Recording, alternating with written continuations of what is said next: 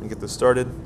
So we're calling this sermon series The Upside Down Kingdom, and I hope that it will make sense to you as we work through this. I'm really excited about this. Next week, we're going to have somebody from Toms River here to be here and to do sermon number 2, so don't miss that. It's going to be great.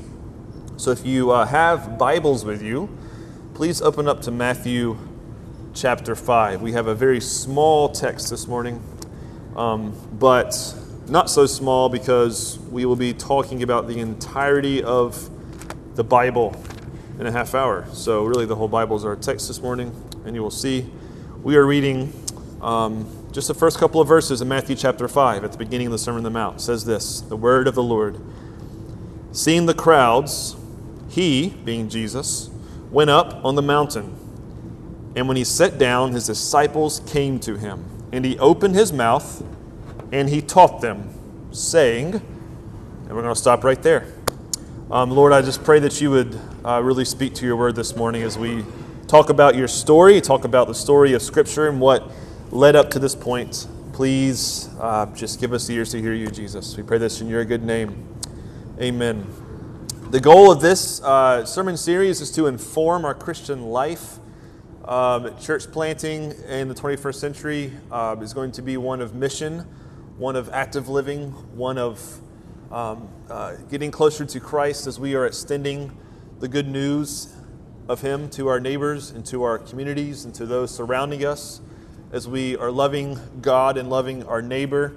And the Sermon on the Mount is going to give us essentially a blueprint for how this looks, and we'll get into that as we dive in. But before we get into the Sermon on the Mount, I have to build a foundation for us, a foundation that we must have in order to understand what is going on in the following chapters. The sermon comes early in the Gospel of Matthew, and it can't be read in isolation from the earlier portions of the book itself, but it also cannot be read in isolation from the Bible, for the whole biblical story itself. There's many ways to sum up the Scriptures. The story is long, it's complex, and it's beautiful. It describes the human condition and its remedies. It is proved to be transcultural, transgenerational. It is all over every single continent, has found relevance in all cultures. But when Jesus shows up and he sits down in Matthew, as he recalls it, and begins teaching, we need to ask the question, well, how did the story get here? There's a lot of Bible before this, and Matthew is writing in such a way that we must answer that question. He's writing in such a way that is an effort essentially to bring your entire Old Testament into a sort of conclusion in the Sermon on the Mount, in this gospel in the broader whole. So we need to first consider this as we start. The human beings, we were never intended to be completely and utterly free. Our modern times values freedom so much that freedom has become an end to itself. Freedom of choice, freedom of belief, freedom of lifestyle, and on and on. Freedom has become a virtue in and of itself. And to some degree, God did create us to be free, but in a limited fashion. We were never created to be completely free humans. From day one, our freedom as humans were limited. Limits to remind us that God Himself is truly sovereign, truly God, and is truly King. He offers us life, as was shown through the availability of the tree of life, yet restricted some of reality from us, and created us in such a manner that we were supposed to be dependent on God through faith. This was shown in the tree of the knowledge of good and evil. And God created us with the experience of freedom, yet in our human nature, He created us to be dependent on Him as we exercise our free will. He told Adam and Eve, go and eat freely of the garden, the tree of life. It's all yours, yet there is something that is not yours. You are free, but you are not completely free. But God is the most free being in the world. God can truly do as He pleases. He doesn't need restrictions. This is because He is holy, He is pure, He is good, He is righteous, He is true. It is impossible for God to do evil. Therefore, He can freely do as He pleases without the need for any limits. But humans were not created that way. But we sure wish we were, right? We wanted to share in God's freedoms without restrictions, without limits. We wanted to cast off the shackles of His kingship, take on his duties, deciding what is true and good for ourselves, making our own rules for living, and take that impossible responsibility on our own shoulders. Now, one major aspect of how we can define the Christian idea of sin is this. Sin is the exercising of complete freedom of will as if you are God yourself and do not need any limits with your freedom. Doing what you please, whatever makes you happy, will eventually lead to you wrecking your life. It will lead to the unraveling of social order as it is inside of a nation. It will even lead to things like sexual chaos without restrictions as we are witnessing today and on among other things. It's because you and I were created to need a king. We need a leader. We need limits. We need boundaries. But Adam and Eve usurped those boundaries and they sinned against God. Their heart and our heart have now been by nature completely bent towards the inclination of wanting to be our own king and our own leader and in essence our own God. The story of Israel in the Old Testament is really a story that you and I can relate to in every way. It's a story of humans who keep wanting to do as they want to do and to have complete freedom to rule themselves and realize that they can't, but they still try anyway. When we introduce the effort of humans living in complete freedom in the world, that humans can be free from God to live as they please, the curse of death was introduced. Violence entered our story. Life began being taken away. Self-preservation was introduced at whatever cost was necessary, even at the murdering of our own brother, as we know in Cain and Abel's story. It has marred our story ever since. But God promised that a person would come one day through Eve's line, her children, that would bring justice to this serpent who tempted Adam and Eve, justice to the serpent's family and his offspring. I will put enmity between you and the woman, said God, speaking to the serpent, and between your offspring and her offspring he shall bruise your head, but you shall bruise his heel. Genesis 3:15. That became the hope of every human from day one, the hope of this coming of this person to reverse all things and make wrongs right through justice against the one who tempted us. So the Old Testament, the cycles of sin and our exercising of our complete freedom continually led to our own destruction. Israel was always looking for this person promised by God to help repair our sorry condition. Moses came along. He led Israel out of slavery in Egypt. God worked miracles and amazing feats through him. He gave Moses a new law, calling him to ascend a mountain called Sinai, metaphorically going up to God, to receive a divinely given law, as told in Exodus 19. Now keep that mountain in your mind. He gave Moses directions for the building of the tabernacle, which brings God down to earth, closer to humans, right? Maybe, just maybe, this was the prophesied person to help bring us closer to God. Maybe this would be the person to bring a swift end to sin, to the serpent's family, and evil could be eradicated.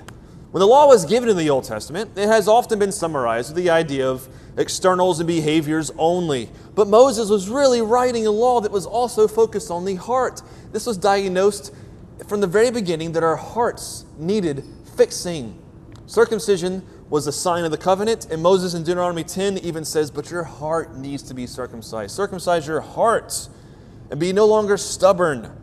For Yahweh your God is God of gods and Lord of lords, the great, mighty, and awesome God. The law pointed out something very crucial. The problem of Israel was internal. It was not only external, primarily internal. Moses, though, he shared in this internal problem himself. He also exercised his freedom to do as he pleased numerous times in his life. He was a murderer. He was also a usurper of God numerous times in the wilderness. The fact that Moses proved not to be the final one who would bring justice and lead God's people was proven upon his death. Right? Sure enough, he died. Israel's story continued on. Chosen people continued, but they were still a broken people. Within a few centuries, Israel was dwelling in the Promised Land. We had this awful strings of stories in the book of Judges where there is moral and there is spiritual chaos. And there's a phrase repeated throughout the book of Judges that says this: in those days, there was no king in Israel. Therefore, everyone did what was right in their own eyes. Remarkable how that seems to be true even today.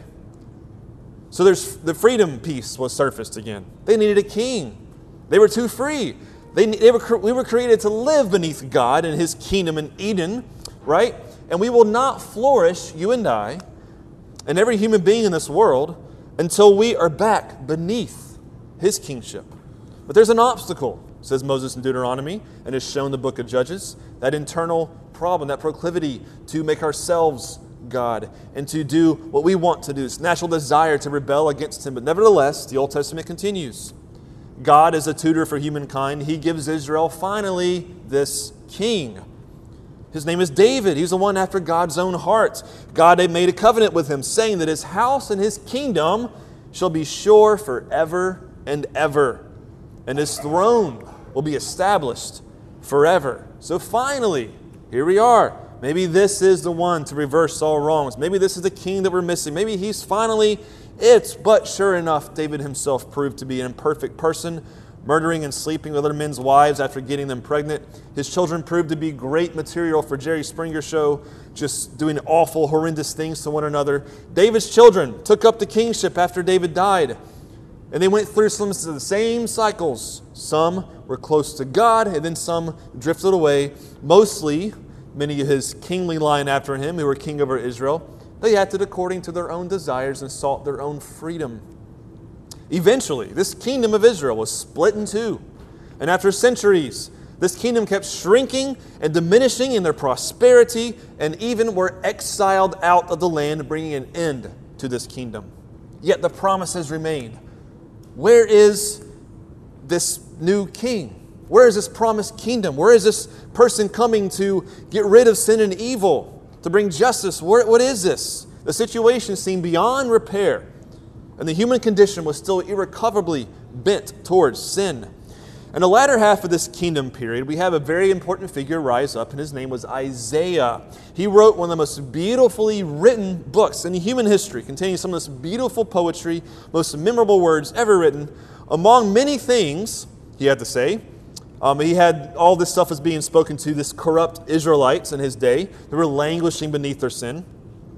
And he was sitting on the foundations of all these promises, right?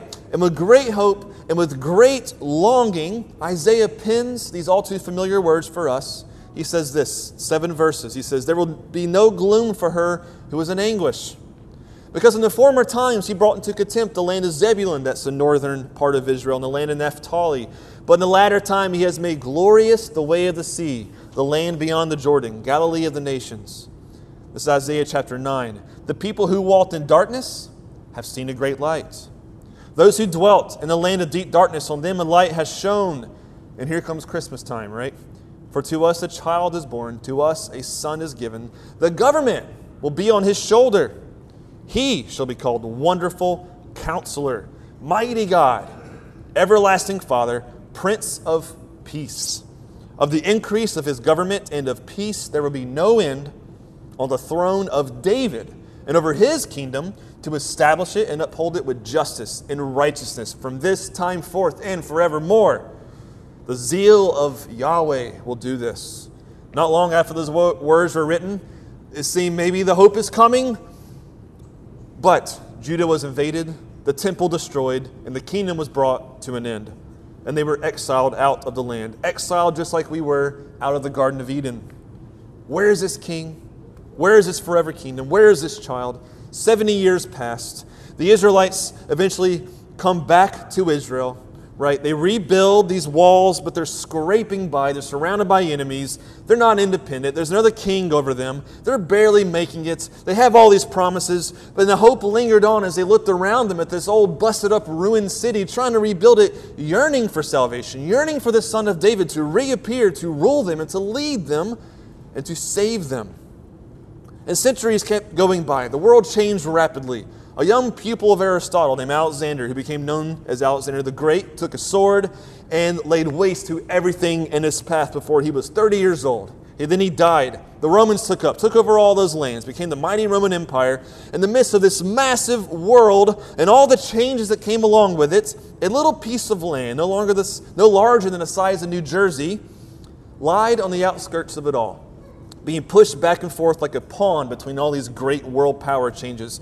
A little nation seemingly officially outside of history, no longer relevant to anything important. Perhaps the prophets were wrong. Perhaps the salvation that was intended not just for them but for the world was not true. For no tiny nation like Israel could ever be as mighty and influential as this new Roman Empire. Then suddenly something happened to this tiny province some 400 years since the last prophet uttered a word in Israel. A child was born in Bethlehem. A young woman became pregnant, a woman who had not been with a man who was not married. And her fiancé wanted to divorce her, as was just to do. You heard the story 1,000 times, but listen to the words that were given that we hear at Christmas time. If you're in our context in America, you hear this stuff every year. But read carefully these familiar words. Listen to these familiar words. When Joseph was ready to leave Mary, as I think any man would have wanted to do, when his wife says, "Hey, I'm pregnant by the Holy Spirit," you're like, "Yeah, I'm piecing out of this one." And an angel appears and says, "Joseph, son of David, take her as your wife. For that which is conceived in her is from the Holy Spirit. She will bear a son. You shall call his name Jesus, for he will save his people from their sins." Then foreigners arrive from distant lands bearing gifts, looking for this new king of the Jews, right? And this will be apparently a remarkable child. Mary and Joseph's son Jesus, many decades later, he was baptized. And he was sent into the wilderness to experience something that was all too familiar in Israel's story throughout the Old Testament. He had a direct confrontation with Satan himself, and he was tempted by Satan, this serpent. Adam and Eve had failed when this serpent approached them. Israel, after they were rescued from Egypt, spent 40 long years in the wilderness because of their continual failure in being tempted by Satan. And yet here is Jesus, 40 days in the desert, confronted by Satan with a series of temptations, yet, unlike all his predecessors, he prevails in victory. And now the stage seems to be set. A son of David has been born. It is time for the throne to be set back up. For this forever kingdom of David that the angel said would follow Jesus would be set up. He just survived temptations from Satan himself, something Israel could never do, but he does something very unexpected. I want you to try to see Jesus with new eyes, and this story with new eyes. You would think that this new king would go running towards Jerusalem. That's the place to go. That's where the king at the time of Israel was living, beneath Caesar in Rome. And that's where his palace was. That's where the temple was. Jesus, that's the place you need to go if you're taking back this throne. But no, he goes to the outskirts of Israel, the northern portion where the Sea of Galilee was. There, lots of Jews and lots of non-Jews lived. It was a very insignificant place on the outskirts. The boondocks, right? In other words. But why? According to Matthew chapter 4, if you're still there, Matthew chapter 5, we're going to pick up now Matthew chapter 4. Beginning in verse 12 and 13 and 14, after John the Baptist was arrested, it says Jesus withdrew into Galilee. And leaving Nazareth, where he grew up, he went and lived in Capernaum by the sea, in the territory of Zebulun and Naphtali. And Matthew says this, so that what was spoken by the prophet might be fulfilled. Isaiah, the prophet, might be fulfilled. The land of Zebulun, the land of Naphtali, the way of the sea beyond the Galilee of Gentiles. The people dwelling in darkness have seen a great light. For those dwelling in the region, the shadow of death, on them a light has dawned. Sound familiar? It was from that time on, Jesus began preaching a very distinct message. To repent. The kingdom of heaven is at hand. He calls his first disciples. They drop everything. The family business. They leave their very families and become Jesus' disciples. And now, all right, so David's son of David, Jesus, he's ready to go. He's going to announce the kingdom of heaven is here. It's time to pick up the swords and go to Jerusalem and set the throne up. But he does something else very unexpected. The unexpected things are going to be very common in the next couple of weeks as we read and hear what he taught, and not just hear what he taught, but what Jesus did. He starts traveling all around Galilee, proclaiming the good news of the kingdom in this northern part of the country. And people from Galilee, from Syria, and various Roman cities right outside of Jerusalem began flocking to him. Because now he's healing people. He's healing people that had diseases and paralytics and people possessed by demons and epileptics and people with various pains and aches. All of them are getting healed. This soon-to-be king of the Jews, the son of David, is healing people now. And not just the Jews from Israel, but foreigners from other lands, even the Roman enemies. And he gathers this large crowd for something special. But now imagine this. If you were among the crowd in that day, and you were diseased and paralyzed and had pains and aches and et cetera and so forth, you didn't have any hope. There was no hospitals, no Medicare or welfare systems, no federal structures to ensure that you had shelter, that you had food to eat and clothing. No, these people would have been literally scraping by on whatever pennies their family had to give them, because surely they couldn't have had jobs, or they were beggars to get money from whatever gracious passerby could give them something. So the Son of David, the first crowd that he gathers is a crowd full of sickly, hopeless people that have no importance or no influence in the land whatsoever. It would be equivalent to the hospital in Brick here just completely emptying out all their patients and they show up for a service. That's the crowd that Jesus had. And that was the first crowd that he gathered in the Gospel of Matthew. And now we arrive at our text today. Matthew, as he tells this story, is doing something very intentional with the words and with his storytelling. After doing much research on this text, I think most scholars agree to this, that Matthew is trying to hearken our memory here to see what Jesus does next and to think back to ancient times in Israel's story. All Matthew is doing throughout these early chapters in his account of the gospel is making us think back to that story we just walked through. He's already quoted from it in chapters 1, 2, and 3 so many times. And he seems to be placing Jesus as the embodiment of not just random prophecies of people who lived centuries before. No, he's doing something bigger. He seems to say that Jesus is completing the story of Israel. That's what I mean. Matthew's going to have us see how all of Israel's story, all of their longings, all the promises, all the prophecies from Genesis all the way to the end of the Old Testament is wrapped up in fulfillment, not in a group of people, not in some holy generation of Israelites, but rather it is wrapped up in a person, the child who was born, that son of Mary, whose kingdom will have no end, that son of Mary who also dwelt in Egypt, just like Israel did while he was on the run from Herod, who also came back to the land of Israel, the son of Mary who had spent 40 days, although not years, in the wilderness like Israel, but who didn't succumb to the serpent's temptations, and who now is preaching that the kingdom of God is at hand. The Old Testament story is finding its fulfillment in Jesus. And so now, at our verses, let's pick up on these verses, Matthew 5, as he begins this sermon to this crowd of just busted up people who had no hope and have no influence. The people that if you were trying to become king, you probably would go and find other kinds of people. But Jesus seems to be wanting these people. And keep that in mind. Seeing the crowds, he went up on the mountain. And when he sat down, his disciples came to him. I've been to the Sea of Galilee. I walked around the ocean. I've been on the Sea of Galilee. I can tell you, there's little hills and some little cliffs. There's not mountains there. There's not a mountain in the way that you and I would think of a mountain. But Matthew says that Jesus saw these crowds, these poor beat-up people who received all the bad hands in life of disease and sickness and physical infirmities. It says that Jesus went up on the mountain. Now, Matthew is trying to make us think back to a very specific time in Israel's story. This is not the first time somebody climbed a mountain in the Bible to receive God's words or to give God's words. But this time there is a major difference. Moses climbed the mountain to get God's words to give them to Israel. He climbed the mountain to meet God.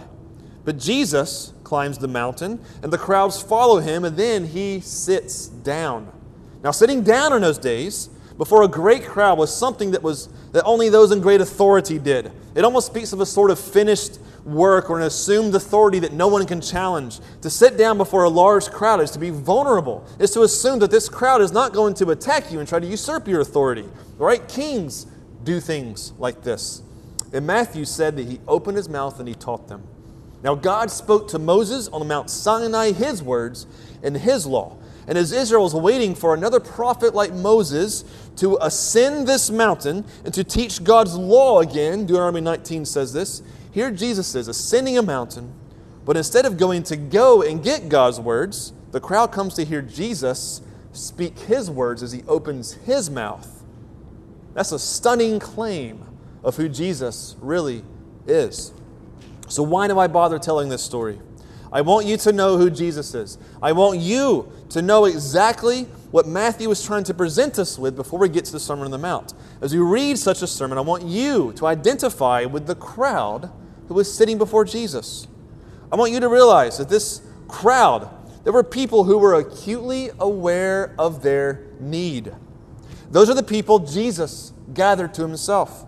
He didn't go knock on the mayor of Nazareth, right, and said, hey, if you became my disciple and followed me, it would give me a lot of credibility.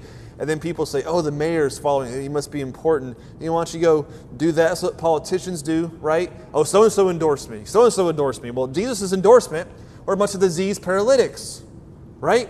That were on the streets begging. The society has said, get out of here. I don't want your icky diseases. Get out of here. Right? It's the only place for you is to be over there. And Jesus said, I want those people. I want their endorsement because they are aware of their need. He gathers the people that no one else wanted to gather. And those are the people who heard his message. What we are to expect in this Sermon on the Mount will be things completely and totally unexpected. Jesus came to a broken world, a world full of sin and of the curse, a world full of human beings who kept trying to live as if they were their own gods apart from himself. He came into such a world full of people whose hearts are fully naturally bent towards sin and rebellion and self-glorification. And if you know the story, he was coming to take all of it on himself, to begin the choking of the engine in order to bring it to a stop, the engine of sin and the engine of death. In the meantime, as his disciples, there are two very important things that we must know as a church that will help us prime ourselves to get ready to hear the words that will be found in this Sermon on the Mount. You can only really hear his words with a certain disposition within. The certain disposition is the one in which you know you do not belong to yourself. It is a certain disposition where you know that you are not your own God and that you are in need. This disposition is really only available to us by the help of the Holy Spirit. Do we live our life like this? This is the hardest thing for us in such a prosperous age that we are so blessed to live in. And we also live in a nation that prides itself on independence and self-reliance. But are we willing to admit that indeed we cannot ultimately be self-reliant? Are we willing to admit our need to say that we need help, that we need saving, that we need a king? We need someone to lead us, to guide us, and to help us continually day to day and hour to hour. If you think you only need this Messiah, this King in some parts of your life, but in other parts you have it under control, the words that follow in the oncoming months in this Sermon on the Mount will simply not make sense to you, and it may even cause an offense in you. The Sermon on the Mount is peculiar in the sense that it is a sermon that has a double-edged message. It is a vision. It's a vision of a heavenly life to be lived in a broken world. A life that will seem to be nearly impossible, and in some ways it will be. Yet it is a life that Jesus asked his disciples to actually do. As the final paragraph in the sermon shows, we are asked as his disciples to build our home not on the sand of our own way of life, but on the rock of his word that he just told us. The vision of the heavenly life on earth encircled around the famous Lord's Prayer is completely upside down to how you may think of it, to how you could ever imagine what life is supposed to be like. Knowing that Jesus' world was massively influenced by Greek culture, he picks up on certain traditions of wisdom of living that leads to human flourishing and kind of mimics the form, and especially in the Beatitudes. That's why it's an interesting way it's set up. He's trying to thus join in on the proverbial wisdom giving of the day by giving us heavenly wisdom on a life well lived in his kingdom. But the big difference is that his message wasn't just a life well lived. It is so much more than that. It is the very characteristics of a restored, saved people living as pilgrims in the world with a new orientation towards their new king, and it's radical. So like Jesus, we can expect something to happen with this new reorientation as we flourish in this new kingdom, that the world may not appreciate it. And you may even find yourself rubbing up against all the world's values.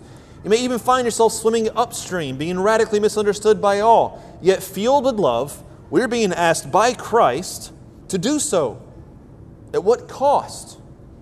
At the expense of ourselves, all for the glory of God, so that they may know the hope of Christ. As we close, a few things I want to ask you. The message of salvation through the death, the burial, and the resurrection of Jesus for our sins brings about this needed reorientation we are speaking of. Upon the gift of faith, we are rescued and restored to a new identity beneath a new Lord, that of being Christ Jesus, that of being justified and brought into the right before God. And we are called to rely on this new God-given acceptance through Christ for all of our hope, day to day, hour by hour, for all of our motivations for living. What does that life look like if you were to live accordingly? That's the vision of the Sermon on the Mount. What keeps you from relying on this reality after faith? That's the challenge of the Sermon on the Mount. Are you willing to live your life in Christ at the expense of yourself? Are you willing to embrace that your life does not belong to you? Are you willing to embrace that Jesus has completely and utter authority in your life and in this world to take whatever He may, to give whatever He may, to ask you and to place yourself even in harm's way for the sake of His great name being glorified in this world, for the cause of His gospel to go forth? Everything in His kingdom is upside down. To climb the ladder in His kingdom is really to be climbing a ladder upside down. He sat down on this mountain to preach this amazing sermon, but in the very final paragraph of Matthew, knowing Matthew's very intelligent and intentional structure of the book, it's a literary piece of art, one more time later in the book, it says that Jesus climbed a mountain. The same place that He gave the Sermon on the Mount is mentioned once more. And once more His disciples came to Him. And then He spoke another sermon. It was a fast. It was a quick sermon. The King in His glorified and resurrected state, having accomplished all that was to be accomplished. In Matthew 28, we've heard this numerous times here. This is what happens. The very end of the book, the last paragraph. Now the 11 disciples went to Galilee, to the mountain where Jesus had directed them. The mountain reappears. Galilee's back. They're back in the same spot. And when they saw Him, they worshipped Him, but some doubted. And Jesus came and said this, "All authority in heaven and on earth is given to me. Go therefore and make disciples of all nations, baptizing them in the name of the Father, of the Son, and the Holy Spirit, teaching them to observe all that I have commanded you. And behold, I am with you always to the end of the age." How many times have we maybe heard these words in this church, but not listened to them? He says, all authority is mine. It is given to me. If you are my disciple, I am your king. Go therefore and go make more disciples, because beneath me, humanity will flourish. Beneath me, you will learn what it means to be a human being. Beneath me, you will find salvation and hope, and your longings will be satisfied. That is why we are studying the Sermon on the Mount. Matthew is trying to connect these two dots. The disciples of the resurrected Lord are to carry out the Great Commission by the way of life that was shown on the Sermon on the Mount. And I pray that by the Spirit, our heart can be soft to these words, that you will be willing to give up our so-called freedom in life to live in faith beneath Jesus' lordship, that you may experience the true freedom of life beneath God Himself, just like He created us to live, all the way back in Genesis 1, all made possible by Jesus' life, His death, and His resurrection. This is an introduction sermon. I hope you get the context of the Sermon on the Mount, but I pray that we be ready to hear this. The Sermon on the Mount is not just a new guide on how to live life. It's a call to action. It's a call to carry out our Christianity. And you will see that the whole idea is to minimize you and to glorify God and to serve others at the expense of yourself. And so may that be what we are known of as Redeemer Point Pleasant. Let me pray. Jesus, thank you for this chance to do this, Lord. I pray, Holy Spirit, that you maybe are even working right now in our midst, into the hearts here. Would you forgive us of our sin? I pray right now as we go to communion, as Dan leads us, if repentance needs to happen, if there's a way in our life that we've been living, making our own decisions for our own self, and if we've done that, I'm sure that you have created problems. I'm sure that we have brought baggage along with those decisions. And if that is anybody in this room this morning, I pray this time as we go to remember your death, remember your blood shed for us, your body broken for us, that we could repent, that we could confess that to you, to somebody next to us. The Holy Spirit, you could help us to reorient our heart towards you and not towards us. Lord, we're selfish people. We're so easily consumed with ourselves, with what we think is right. And Lord, I am so wrapped up in this myself. Lord, none of us are outside of this.